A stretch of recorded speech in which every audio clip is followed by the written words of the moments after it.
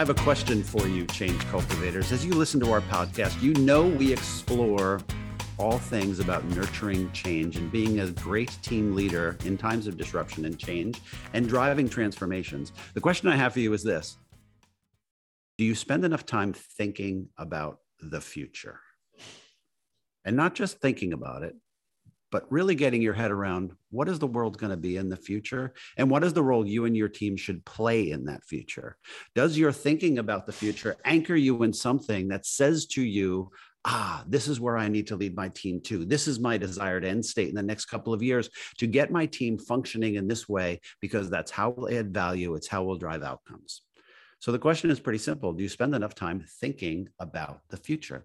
And as you know, during this season of the Change Cultivators podcast, we're digging into a lot of things that help make you a different kind of leader, a change leader, one that embraces change cultivation, that not just a standard operational leader, but somebody who is actually driving a team to a different place.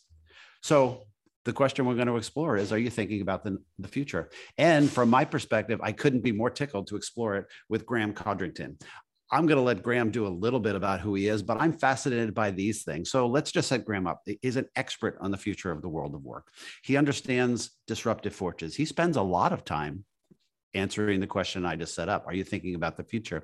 But I'm really curious to get into the why he does that. And as I read some of what his bio is, here's some of the things that Graham believes. He says, I believe there's a better way, that the old models of the world of work, the old approaches to leadership, teamwork, work-life balance, they're outdated and are not going to get the best out of people. He believes the world of work should be an exciting and inspiring place. He believes that there should be a future fit and understanding of the forces that shape the future of work.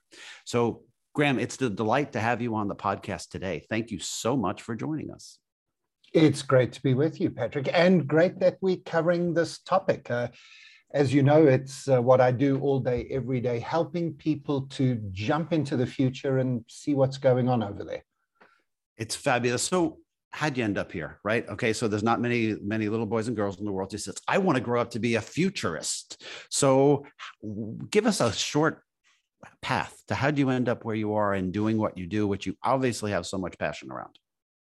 Well, there's lots of different stories. You know, I think life is filled with lots and lots of little moments, but one that stands out from the crowd. I was working as a chartered accountant, doing my articles actually at KPMG back in the 1990s. And we had just purchased some Apple Mac SE 30s. Anybody who's ancient will know that that was the sort of first portable computer, like properly, we called it a luggable computer rather than a laptop or a completely portable.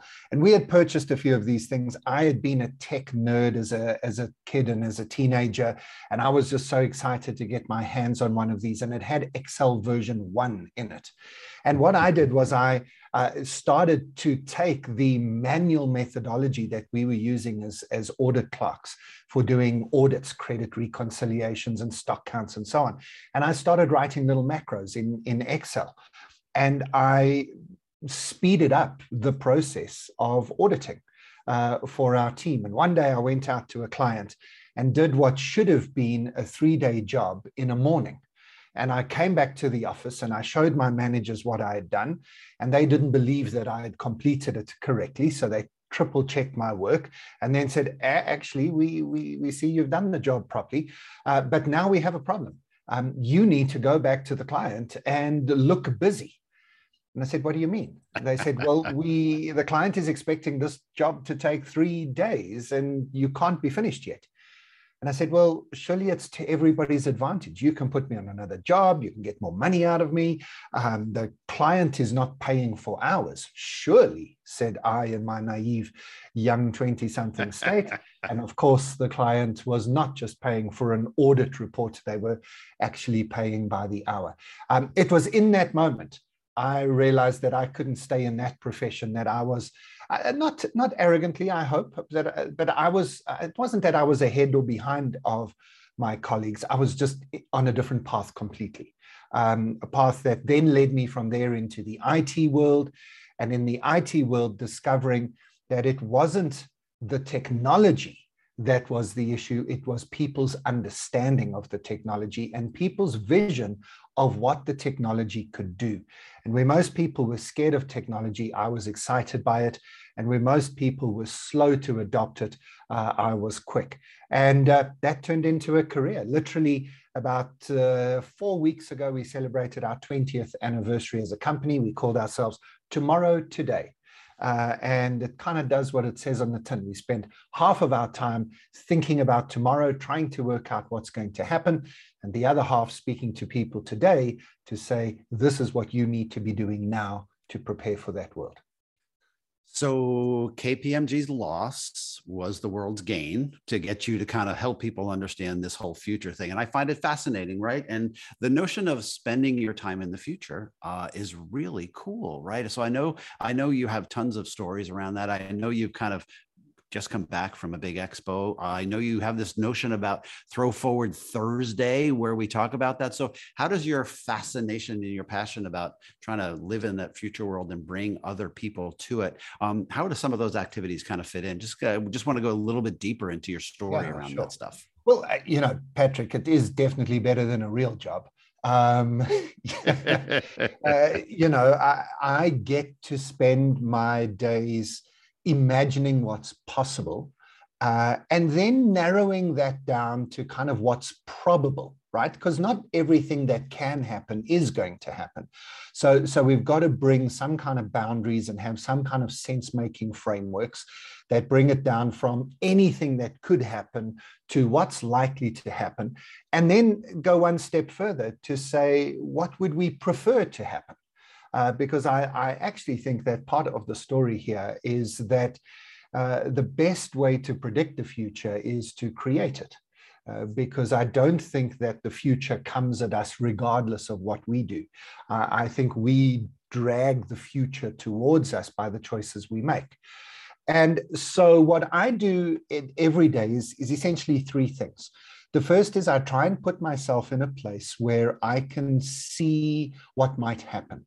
And that will include watching documentaries and listening to visionaries in different industries, reading books, trying to get a sense of trends and what might happen.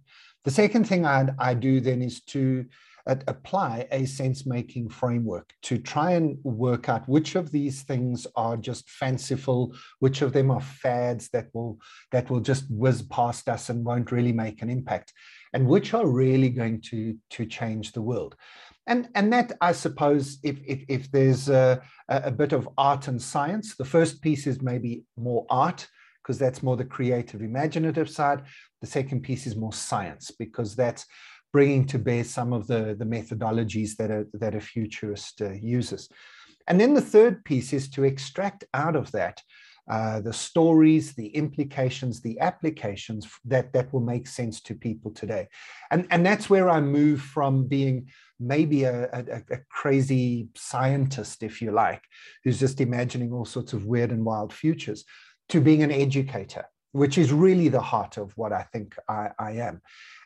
Taking lots and lots and lots of information and distilling it down and extracting the nuggets of value that the people who follow me, the people who listen to me, and the people who pay me to do this, my clients, the stuff that will be valuable to them, and helping them to see what they need to see in everything that I've got a view of.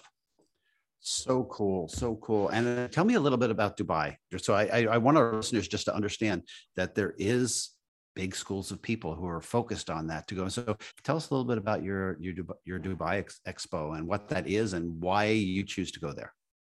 Yeah, so hopefully everybody knows what the Dubai Expo was now. It's a past tense. It was set up in Dubai as a 6-month world expo, in which all the countries of the world were invited to come and hire a hall and put up a stand and show the rest of the world something cool that they were working on. And there were 3 themes: opportunity, sustainability, and mobility. And most people focused on either sustainability or mobility in the future. And 192 pavilions, they were called, 192 of these exhibits were set up in massive halls On the first day I was there, I walked 22 kilometers to give you an idea of the scale and Awesome. the scope of this thing. It's remarkable. And then intertwined between those things, there were restaurants. Every country was profiling some of their iconic dishes. There were cultural events and concerts and music and drama. And so it was just this explosion of information about what our world is and what our world could be, especially in those areas of sustainability and mobility. And, you know, Patrick, you can get a lot of information from reading, and you can get a lot of information from watching videos and movies and news footage and documentaries. And you can get a lot of information by speaking to people. But nothing really beats actually experiencing something and being there. And so my colleague Keith Coates and I, we just decided that we were going to put the effort in. We've been watching the expo gaining momentum over the last 7 or 8 years, and we basically contracted with each other to say, we got to go. And we got a wonderful invitation from the Institute of Directors in Dubai to come and experience the expo, and then run a leadership program for board directors and chairmen and CEOs of companies in the region to basically help them to do what we do, which is to not just see the future, not just see tomorrow, but understand what it means for us today, especially what it means for leadership. In today. So yeah, a few weeks ago, I just snuck in before the end, the expo closed down, and absolutely loved my week in Dubai. So as I listen to you talk, so there's so many things, but I'll go to one. You know, we try to talk to leaders, you know, from any size team. You could be a leader of an internal functional team. You could be a corporate leader of a huge team. And one of the things that seems to be a pattern is disruption is going to happen to me, because there's things that are happening to the space that I operate in, my business, or how I get talent, or how I build up. So the disruption will happen to me. And there's a lot of people who are in that mode. There's others saying, I want to go disrupt. Like, I want to go be the disruptor. I want to go ride a trend that's out there. And so as I hear you laying all of that down, especially talking about what you experience in Dubai at this really macro level, how does it connect back to this notion of, gosh, I have to lead my team, and either I'm going to be disrupted, or I'm going to be disruptive. How do you help people kind of understand that? How do you help them say, cool, you got to understand what's going out there to either cope with the disruption or drive a disruption? Yeah, and I think, Patrick, that's exactly right. Another way to talk about that, which leaders would know well, is in your SWOT analysis. It's the opportunities and the threats, right? And I don't think it's a one or the other. I think both happen to you at the same time. You can be disrupted and disruptive at the same time. And so for me, the language is, what are the opportunities that disruptive change could bring to you and your business? And then what are the threats that you need to mitigate against? And the key thing for me is to help leaders understand that your experience, your expertise, your education, if you go even further back, all of those are what make you good, right? It's what make you valuable to your business. It's what makes your team valuable to the larger organization, what you do, and your experience and expertise in doing it. But at the same time, those exact things that are your value to the business are also blinkers that stop you from seeing other things going on in the world. And part of the leadership work that we do is to literally demonstrate this to people, to demonstrate that you can literally read through a magazine. And when you get to the end of the magazine, we can do a quick check on what you learned by reading the magazine. The things that you already believe and the things that you already know about the future, your brain will accept those and you'll remember them. But if anything in that magazine goes against what you believe, or presents information that you can't quickly assimilate to what you already know, your brain literally wipes it from your memory. I mean, it is astounding. Obviously, we have language for this. We call it confirmation bias. And not enough leaders understand that they are very good at seeing the future that is very obvious for them. So they can see the next steps, they can see the things that are very obviously about to impact and influence their industry. What I want to do is to help them to develop their peripheral vision, if you like, and develop their radars so that they can see beyond the horizon that currently is the end point of their vision. And so I talk a lot about helping leaders to understand what happens after what comes next. Or what are some of the disruptive forces that are likely to surprise you in the future? And then leaders will say, oh, I didn't see that coming. That's a huge black swan event, you know? Who could have predicted that? And the answer is, well, anybody who was looking, actually. And so that's the thing, right?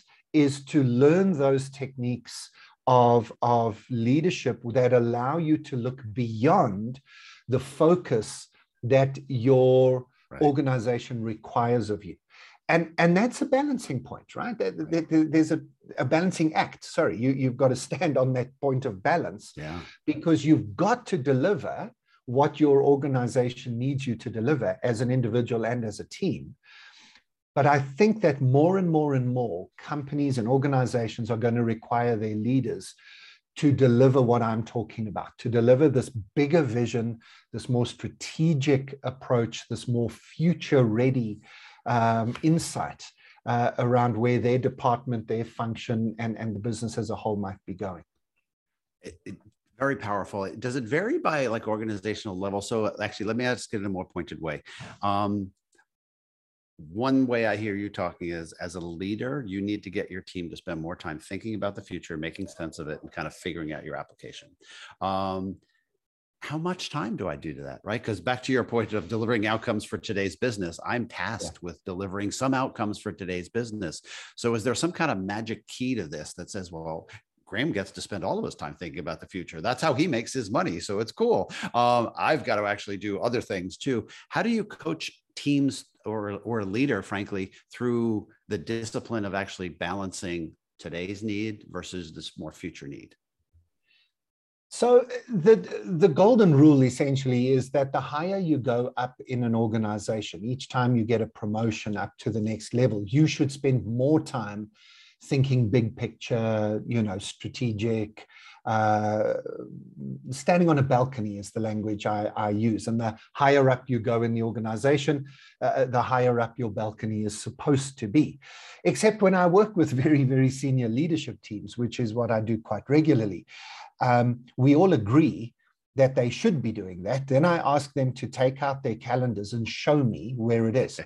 I literally ask them to open up on their computers the agenda of their last executive board meeting and show me where the time was spent on strategic thinking, long distance future thinking, and so on. And the answer is that as much as they should be doing it, they're not doing it.